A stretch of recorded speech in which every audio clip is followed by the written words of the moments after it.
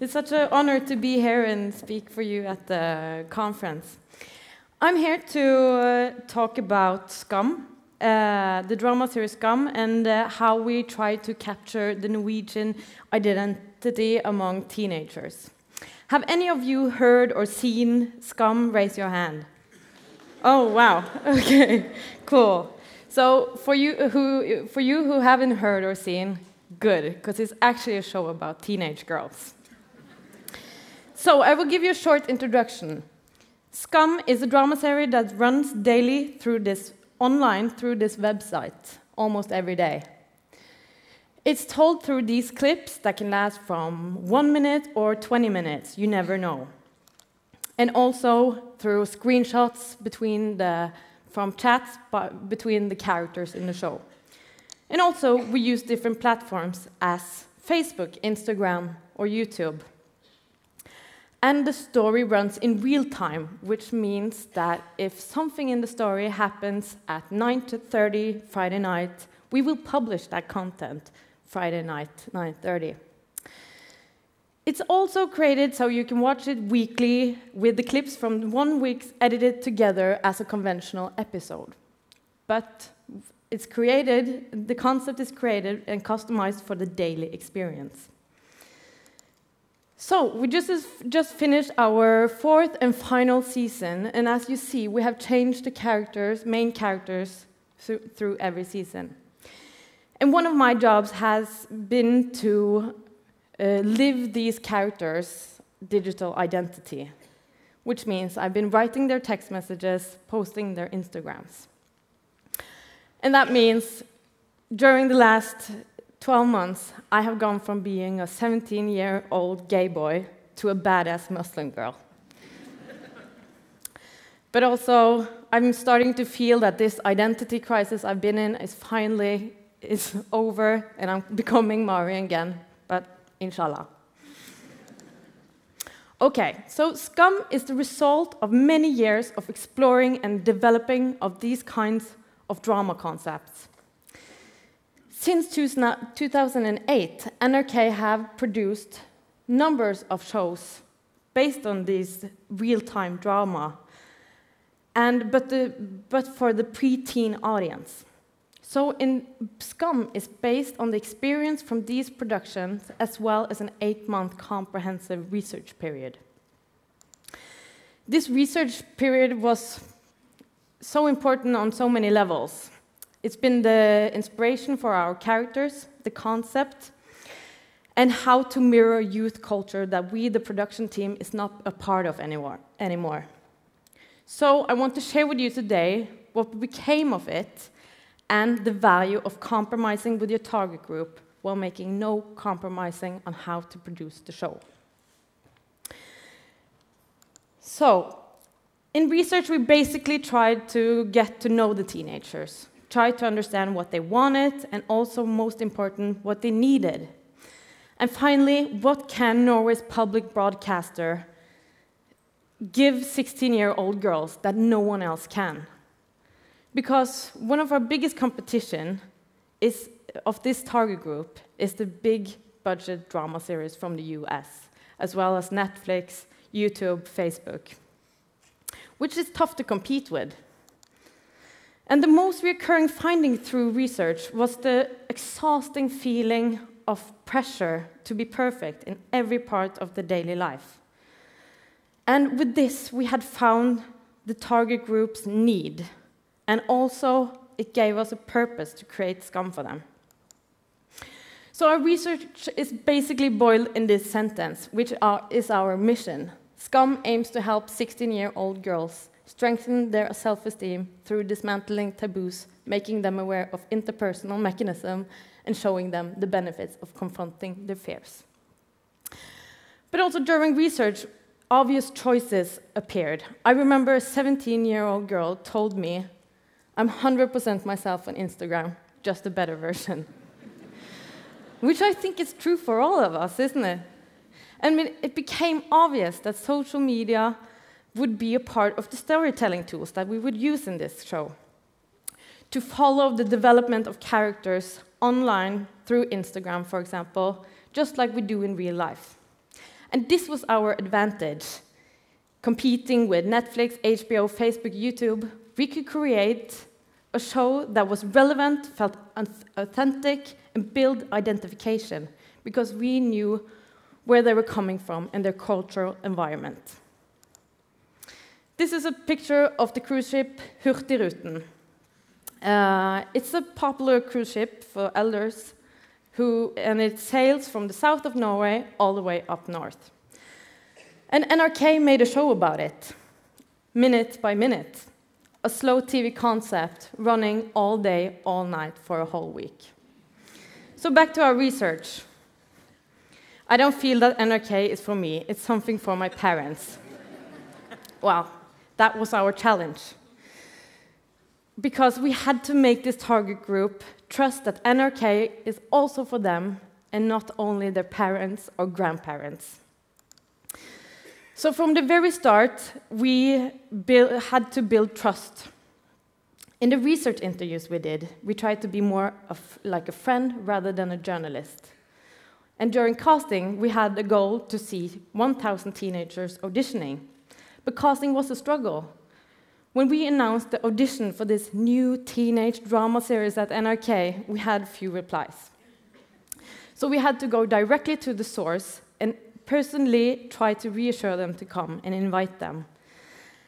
And in the end, we managed to get 1,000 teenagers auditioning, and we tried to work to give every single person coming a great experience to gain trust in both the project but as well as NRK.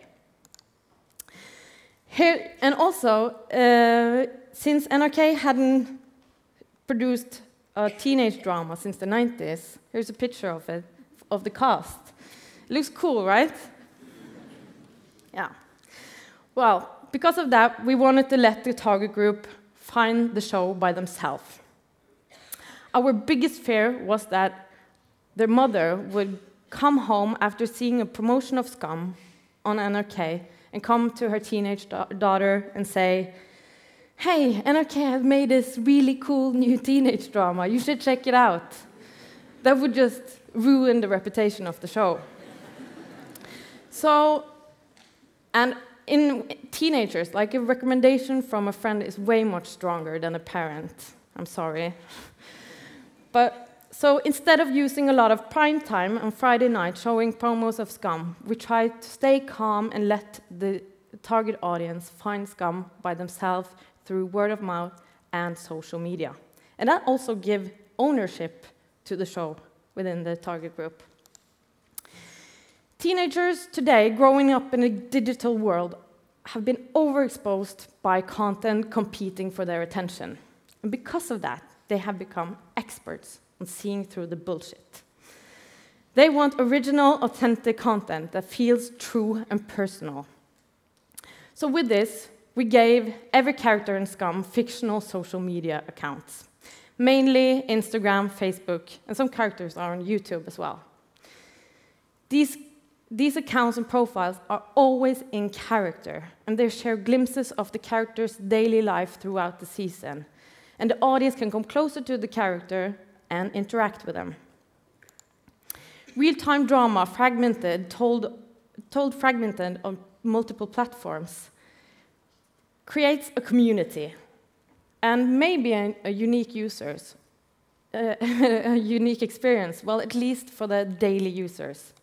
When you're going on Instagram, scrolling down your Instagram feed, watching what your friends are doing, and then suddenly a picture of Vilde or the girls appears, then the fiction interferes with the reality. The storytelling tools we use in Scum helps and amplifies the audience identification to the characters and the issues they are going through, and therefore it provokes engagement, which it's become a lot of engagement from the community in Scum. We read everything they write in our comment section on our webpage. And I try to read everything as well in different fan forums. And our fans know it, just like Crazy Fangirl writes. She asking if we heard her message. But this is like a constant focus group. They are sharing theories and what they feel, and they're discussing all the issues the characters are going through. And that gives us an opportunity to use that and be current in our production, and also we can answer them in different ways. There's a lot of examples of this in Scum, but I will try to show you some. A week in Scum builds a lot of suspense. There's a cliffhanger almost every day, especially in the last episodes of a season. So in the second last episode of season 2, Nora and William, the main love story of that season, are struggling because the feminist Nora has been fighting her feelings against the douchebag William, but now she has finally declared her love to William to her friends, and the whole Scum universe is ready to see them together. But there's a problem. William is MIA. He won't reply on any of her text messages or answer her when she calls. So it's an intense week for the audience, and they are starting to flip out in the beginning of the week. Where is William? I will show you one example. Yeah. So what I did, I copy-pasted this line and gave it to Eva in a group chat between the girls when they were talking about where William is. Now, Eva has the same feeling as the audience because she can't concentrate on her own exam until William has answered. This shows our audience that we see them and they're not alone in their desperation to see William and Nora together. We're all in this together, and we are all desperate. Fan art has become really popular, and fans are sending us pictures of scenes they wish to see. Ellie Scum is a really popular and great fan artist on Instagram, drew this in the end of season 3. We got so many emails about these pictures. So let me see if you recognize something in the first scene of season 4. Er jeg sen?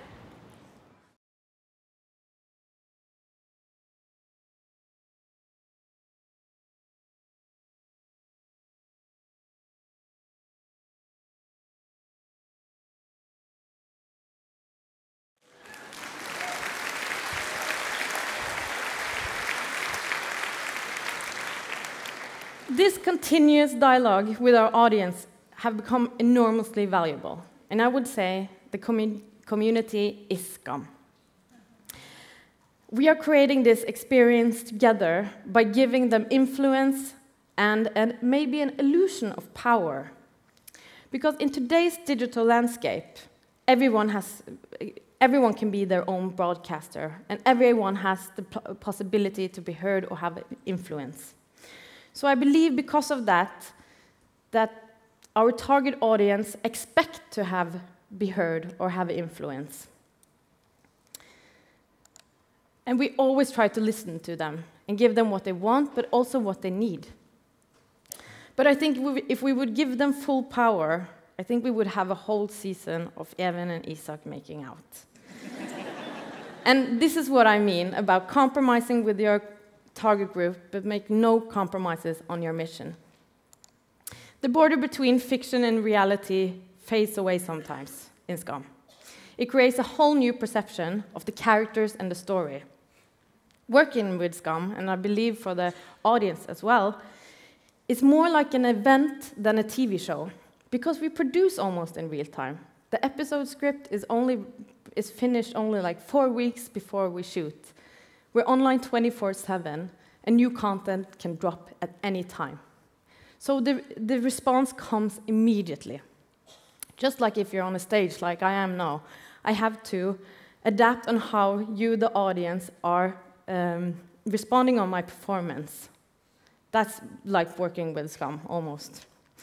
So if working with Scum has taught me one thing, is that sitting down and really listening to your target group, they will give you everything you need to capture their identity and also create a concept on their premises.